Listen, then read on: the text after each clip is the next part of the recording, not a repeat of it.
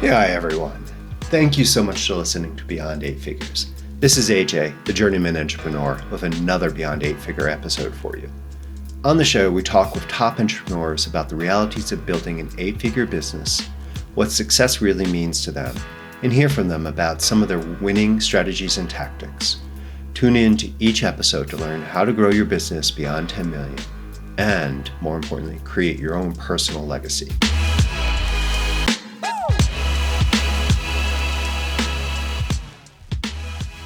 Hello, everyone.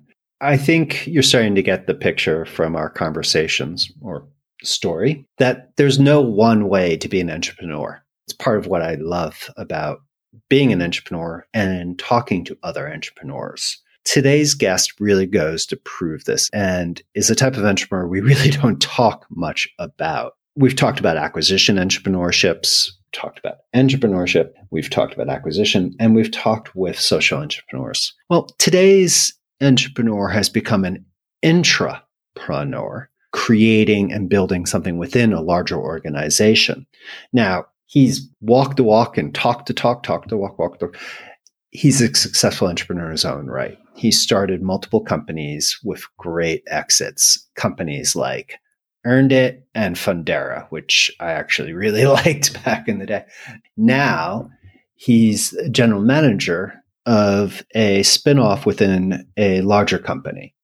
And I'm really excited to learn more about what he's been doing and how he looks at his own entrepreneurial journey. Because if you are lucky enough to sell, building an organization within a larger organization is not easy. And it's something, though, that could be very interesting in the future. So, without further ado, let's welcome the GM of Wunderkind Advertising. Hi, Andre. Thank you so much for coming on the show today. I'm really excited to have you here. Hey, Jay. Yeah, no, it's a pleasure to be here. Thank you for having me. Yeah, and you're back in my old neck of the woods. I used to actually live in Battery Park City and down on Pearl Street, just a little bit over and down from where you are now in the World Trade Center. So really jealous that you're in my mental home right now. Yeah, we have two floors, 74 and 75 in the World Trade Center. So the views on a day, and today's a crystal clear day. You can just see for miles. You can see all three airports. You can see the top of the Jersey Shore. It's beautiful. Yeah.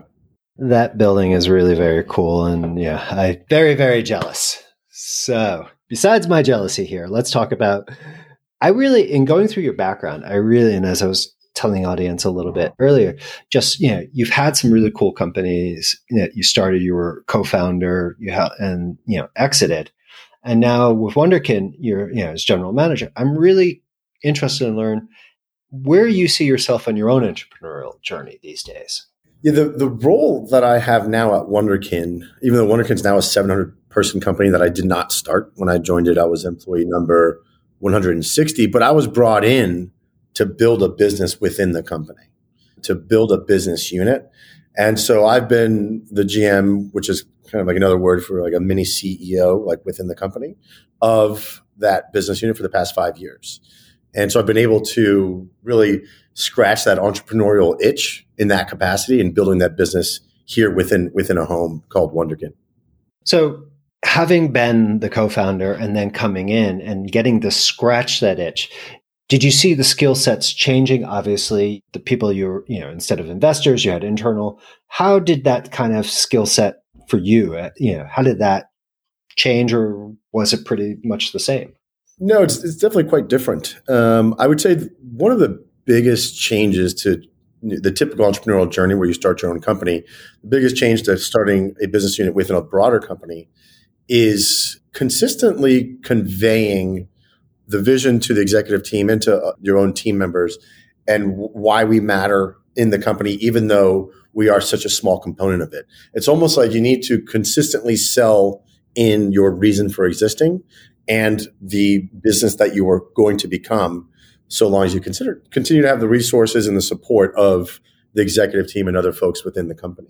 One challenge as well is that the folks that are dedicated to this business unit, it's natural for these folks to feel like they are an afterthought a little bit because we're not part of the core company, what's driving 95% of the revenue and what have you. So it is quite easy to slip into that mentality of like, oh, we're somewhat of an afterthought, or hey, we only get scraps or only get certain shared resources, which was actually true 5 years ago when we were starting this business unit, right? We were getting shared resources and we were an afterthought.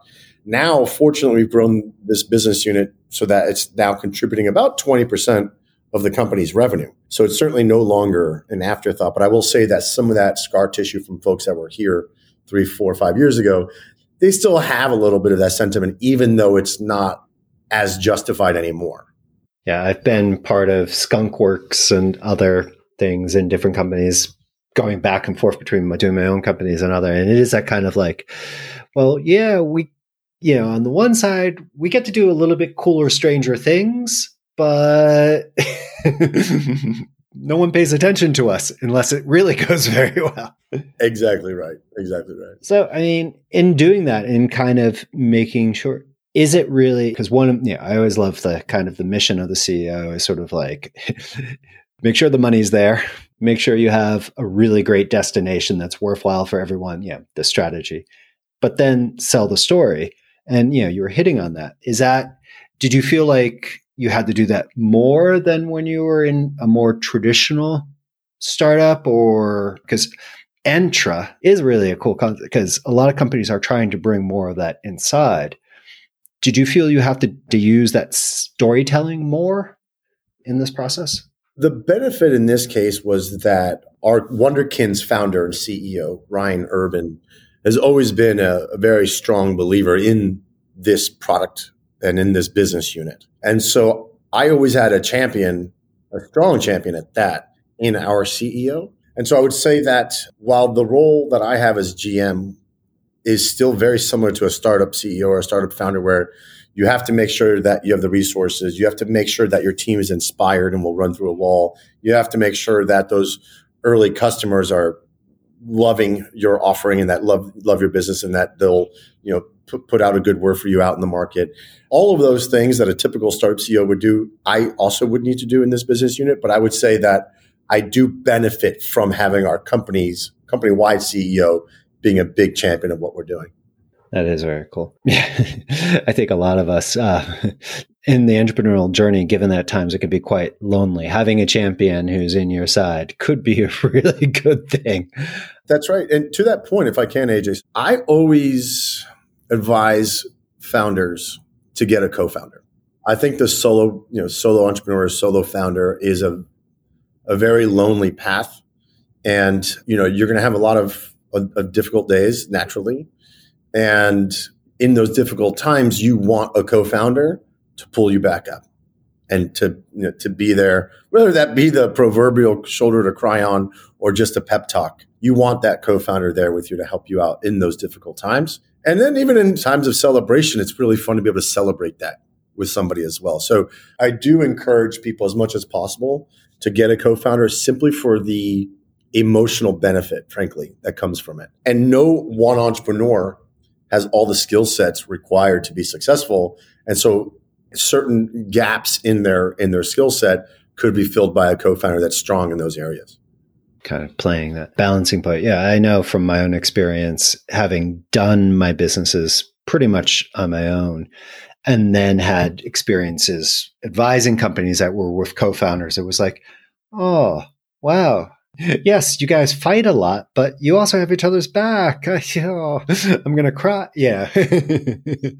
Yeah. And those co-founder little battles, it happens. Startups, oftentimes, one of the biggest threats to startups in the early days are, co-founder quarrels and disputes and divorces.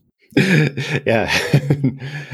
I've sseen more than a few companies, even when it's not two people in the company getting a divorce, but one major person getting a divorce.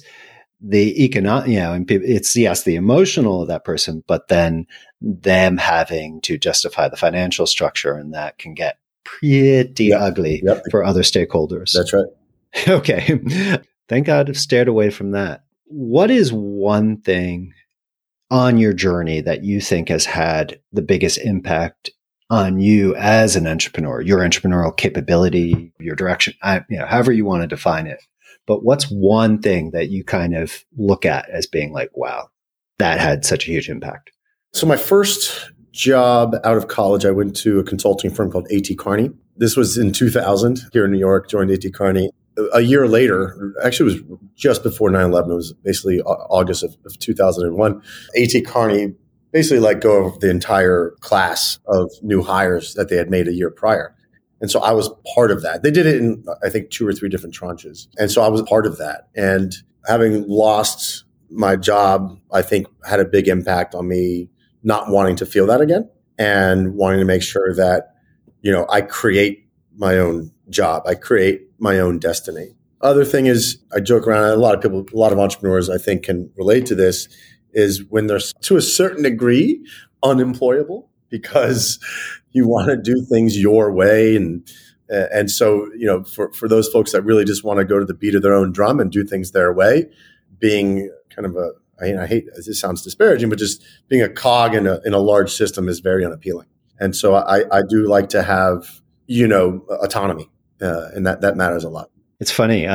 In early 2000, I got recruited by A.T. Kearney, and I got into sort of this 2-company startup. I mean, this is late January. So, I mean, the timing is sort of well written on the wall, but like I almost went there, and then I ended up going to a startup that literally imploded within 2 weeks after I started in A.T. Kearney. They were like, no, we're not returning your calls. So, yeah, that's why I was like, oh my God, I know that. Yep.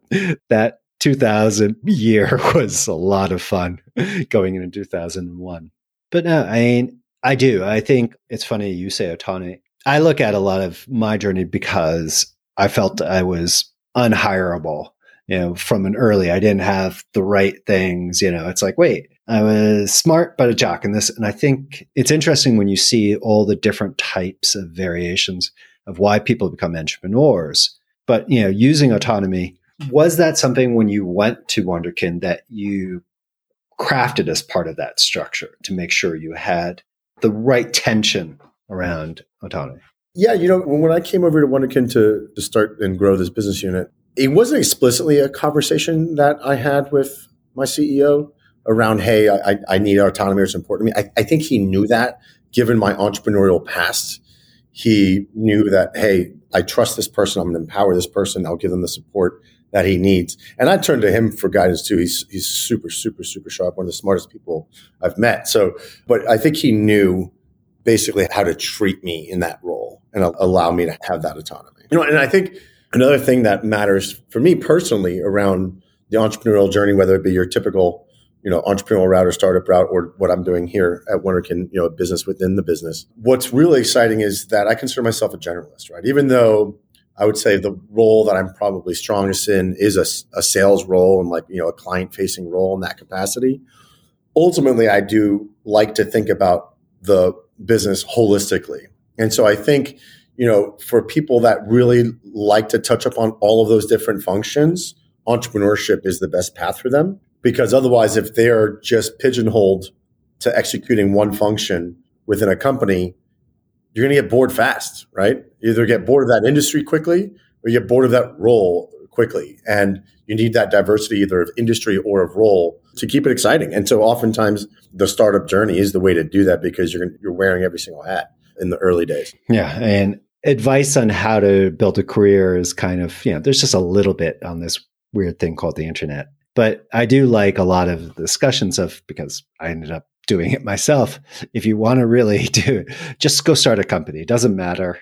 You're going to fail anyway. 99% likely. But what you'll be able to do and learn is more. And I do like that. Do you, with your position here in Wunderkind and given your background, do you talk to other entrepreneurs extolling this type of role or helping other entrepreneurs take this intrapreneur role? I've seen some interesting companies bring innovation, all different things, but do you encourage this?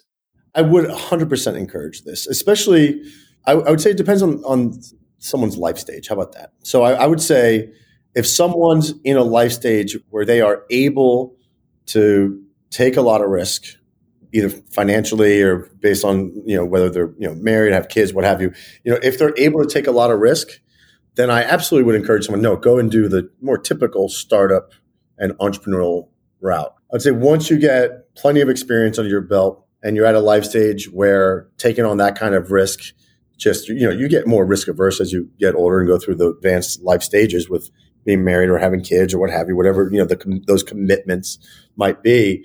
Then I would say the intrapreneur route is certainly very, very appealing because you do get to scratch that itch of being an entrepreneur, doing it within a little bit more, security and less risk than if you had just done it all on your own. I think it really just depends on the person's life stage and risk appetite, really. How are you seeing this group that you're now, how is this different than what you're seeing a lot of how most people think of technology advertising and sort of the play in the space? I think it would be a little bit more interesting to hear how you guys are different in this space from you. Yeah, absolutely. So we think that most ads on the internet are terrible, right? So most ads on the internet are there to try to get in your way of reading content or distract you or what have you, right? And nobody clicks on a link to go to a page in the hopes of seeing a bunch of ads. No, they clicked on that link with a motivation to be inspired, informed, entertained, what have you. And so there's an itch that needs to be scratched there, right? So when they clicked on that link. So the last thing you want to do is get in the way of that person consuming the content that they arrived there to consume. And so that's why most ads on the internet that just load, right when the page loads, the ad is there, or it's in between paragraphs, or it's just, it's super disruptive. And frankly, we think that sucks. And so we came to market with an ad format, an ad product that can tell when you are finished consuming content, or how about this? We know when you're not actively actually consuming content in the moment, and then we'll put the ad in front of you in that perfect time where we know we're not going to be blocking your content or interfering with your content consumption. Because the analogy I use is we all have these, perhaps these coworkers or family members. Let's say you're at your computer, like reading an email or like working, and someone comes up and asks you a question. You might just give them a quick answer because you just want to shoo them away as quickly as you can because you are engrossed in whatever you were doing, whether it was reading an email or whatever. But instead, if that person came up to your desk and they saw that you were engrossed in an article or an email or whatever, and they just patiently waited, and then they could see from your body language that you were finished, and then they asked you the question, you can turn them and give them your full attention and give them a much better answer than the answer that you would have provided them had they just interrupted you. And so if you think about advertising, a brand that is paying money to get their message in front of an individual, isn't it wiser then to wait until that individual has finished reading an article and, finished consuming the content that they arrived at that page to consume? And so if you wait and then you put that ad in front of them, you have more of their undivided attention. They're going to be more open to receiving that message, clicking on the ad, or at least, taking it in, and then maybe even clicking on it, taking a downstream action, such as, who knows, adding a product to cart, or exploring a product page, or filling out a contact form, or what have you. And that is really cool because it's all about moving that little bit of extra percentage of engagement into the conversion, where it's like, okay, yes, there's a gazillion pages of garbage written about how long before you have a pop-up come, because you're basically trying to make assumptions. So, not that you guys are a pop-up, but it is that taking and making it intelligent, where, people have been saying, oh, you do 6 or 3/4 of the page, or at the bottom. Yes, but you only get 10%. It's back and forth. I maybe have been part of conversations that just why did I just lose an hour of my life on the length of time before a pop-up occurs? So yes, I am a bit older, the digital market older. Yeah, this is 8 years ago, more of a time frame. But yeah, just right there, that's a huge pain point, and the amount of stupidity that goes around in trying to figure out and game it, or has over the years, is huge from a user. So moving someone into that and being just more oh, hey, we're here, and then if you get the targeting and everything else right, that's cool. Right. We pay, our ads are patient. We'll wait for you to be done. That's okay. Yeah. We're not going to try to stop you or interfere with you. That is really cool because yes, I think some of us who've bought advertising here in the audience have probably gone through weird discussions around when and how to do it. But I know back in my life of having an agency where we were working with large global 500s, these types of things got to be so esoteric and so stupid, how to move through. And in looking at that, now that you're working on a more intelligent engagement capability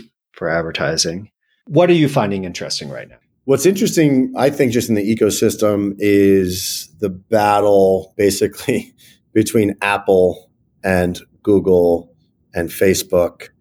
And, Apple is clearly trying to get into the advertising game. So they're blocking, I don't know if you've noticed, but it's called ATT, but where an app will ask you if you want to be tracked across the other apps on an iPhone.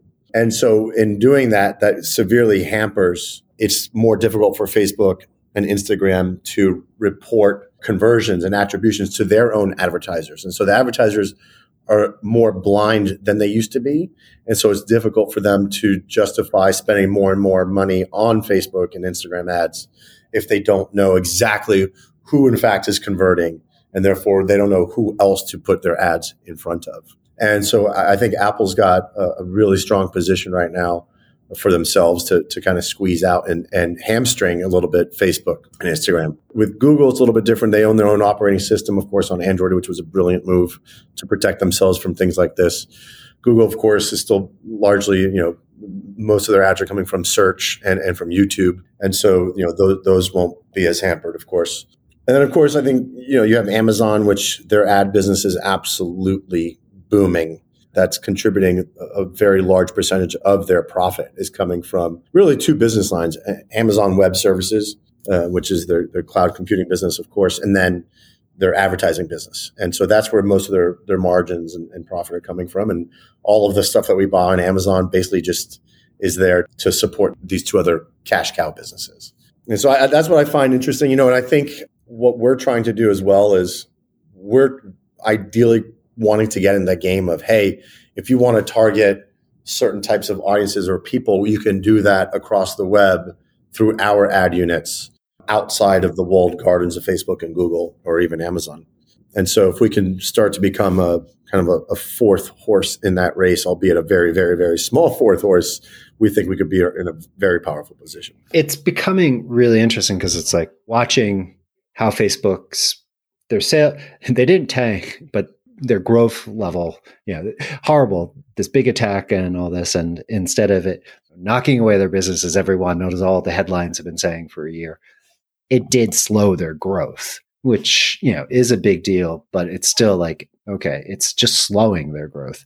But what I find funny is the increase both in Google's, third party, but then their increased emphasis on Meta, the metaverse, with looking at that tool set and sort of like, okay, they're going to want to control, right now they control all access through it.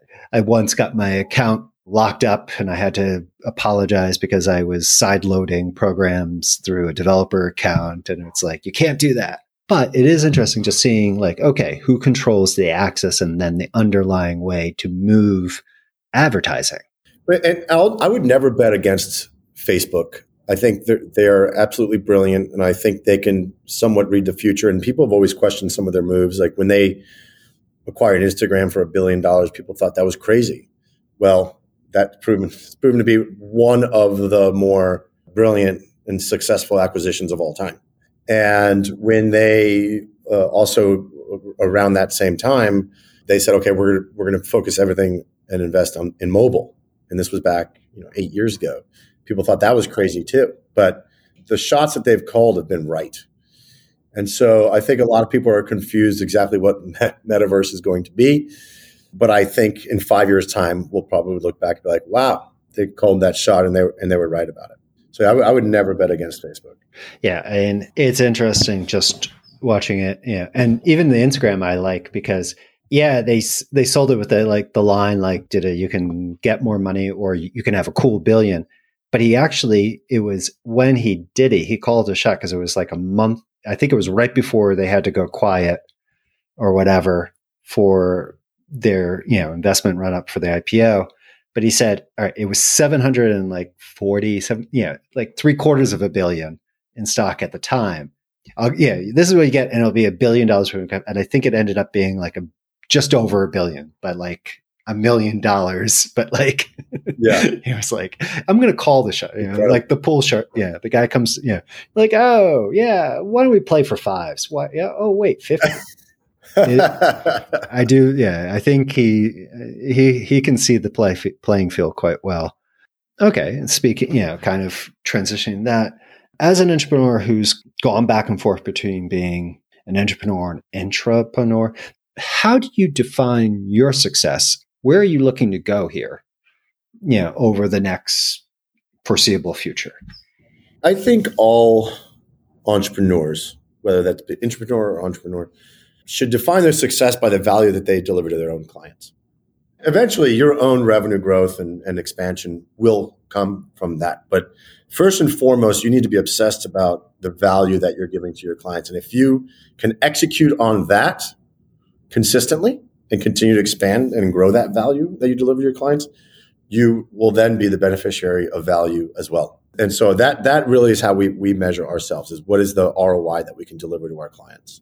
And then yes, the byproduct of that is, okay, how is our own revenue growing? Great. That's great. But the early indicators of your own future growth are just simply the value that you're delivering to your clients. Mastery is, like, how do you become a master? You sweep the floors, you carry the water. What do you do once you become a master? You sweep the floors. It's working the process. It's, as you said, creating value. And the rest should come, but there is, the only guarantee you have is if you create value, you have opportunity. That is, it's a lot of work to kind of focus on that value generation process. That's right. And I think a lot of it is knowing your customers very well, knowing what is it, why do they buy from you? What do they see as your unique differentiator? How can you become what I use the term heart and lungs. How can you become heart and lungs to your clients, where you are just critical to their operations, to their business? Once you get to that position, that means you've created a tremendous amount of value for them, which then gives you that right or that honor to grow your own business and really pour gasoline on the fire and hire additional folks and expand. But first and foremost, I think as an entrepreneur, is you need to be close to your customers and know why they buy from you and what else you could be doing to improve their own businesses. So how about yourself? How are you looking to define, besides creating value, are you looking not to give you a job search process or something, or a new start, but is this a pathway where you're looking, your journey is going to be take this to another level and then down the road? Have you defined what your own entrepreneur journey is going to look like? Yeah, it's interesting because usually when I've been working at not doing my own startup thing, but employed by a larger company, I'm constantly thinking about my own entrepreneurial ideas and startup ideas, and I have an itch that's constantly pulling me in that direction. Like typical entrepreneurs feel that. Here, I've been here 5 years, and that has not happened. I feel very at home at Wunderkind, and I love not only this company as a whole, but I love this business unit that we're growing, and the team is phenomenal. And it's interesting too, as the team has grown with exceptional talent on this team, my stress levels actually go down. It's amazing, right? Like 5 years in, I feel that I'm at my lowest stress level, even though the expectation on the business is so much higher than it was years ago. So simply because we have such great people in place that are executing. So I think there's still a ton of runway for us with this business to grow it tremendously. Like I said, if there's a way in which we can somehow be a fourth player in that really strong ad ecosystem, driving value for our advertisers and for our media partners, wow! That's a great business to be in. And again, it's a strong margin business too. We make good margins for the business. So yeah. I think there's still a lot of room for growth here. So as long as I'm allowed to stick around and lead this business, it's something I have a real pleasure to do, and I would have a desire to do. With the success you're having, I can I can see that you will stay around there, as long as you want. Now, for the audience to learn more about how they can. I'm happy with people emailing me. I'm very, very good at email. I'm one of those people that I'm almost always at inbox zero because I'm just very efficient in my inbox. I think a lot of people view a non-inbox zero as some sort of badge of honor that they're like so important. I actually take the opposite back. I'm like, actually inbox zero is important for me because it makes sure that I'm staying on top of things. So I encourage people to email me if they wish. And my email is Andres, which is ANDRES @wunderkind.co. And Wunderkind is WUNDERKIND.co, not .com. We're hopefully in the process of obtaining that domain, but at the moment it's .co. And then on Twitter, I'm just Dre Moran, which is DREMORAN on Twitter. Happy to engage there as well. But yeah, I love speaking with entrepreneurs. In fact, for a couple of years, I was a mentor for Amazon where they would help connect startup founders with mentors that they had built a mentorship network. And it was something that I just really enjoyed doing with there was no financial gain or no financial stake for me. It was just the love of the sport. So I love speaking with entrepreneurs. Sweet. Well, we'll make sure we won't put your email straight out on in the show notes. We'll put some spaces, so the scrapers don't come by. But we'll definitely put links to your Twitter and then reference that you can find your email in the show. Just because, yes, I always do like it when I get a new spam bot coming around, and they're always fun. They're out there. Yes, Andre. Since I'm in Spain, Andres. Yeah. Thank you so much. This was a lot of fun. Thank you. I'm glad you were able to come on the show. My pleasure, AJ. Thank you so much. Take care. Thank you, everyone, for tuning in and listening to the conversation we just had with Andres. I love his journey, but definitely for me, since I'm no longer in my home city, New York, it's always great to talk to a fellow New Yorker. Yes, I live in southern Spain, but to me, I will always be a New Yorker. So that was a lot of fun. But no, really, really interesting listening to Andres talk about the support he gets from the CEO of the company, building out and the direction he gets to move with his team and how to guide them, and the excitement he found as an entrepreneur to take on this challenge. Not saying you should close your business or do this, but remember, this is a journey we take as entrepreneurs, and listening to stories and learnings from people like Andres is always worthwhile for us to take that concept of instead of just focusing on running our own worlds, maybe it's creating something within a larger organization, the impact, the opportunity.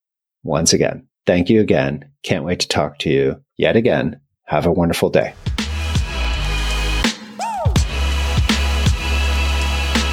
This episode of Beyond Eight Figures is over, but your journey as an entrepreneur continues. So if we can help you with anything, please just let us know. And if you like this episode, please share it with someone who might learn from it. Until next time, keep growing and find the joy in your journey. This is AJ, and I'll be talking to you soon. Bye-bye.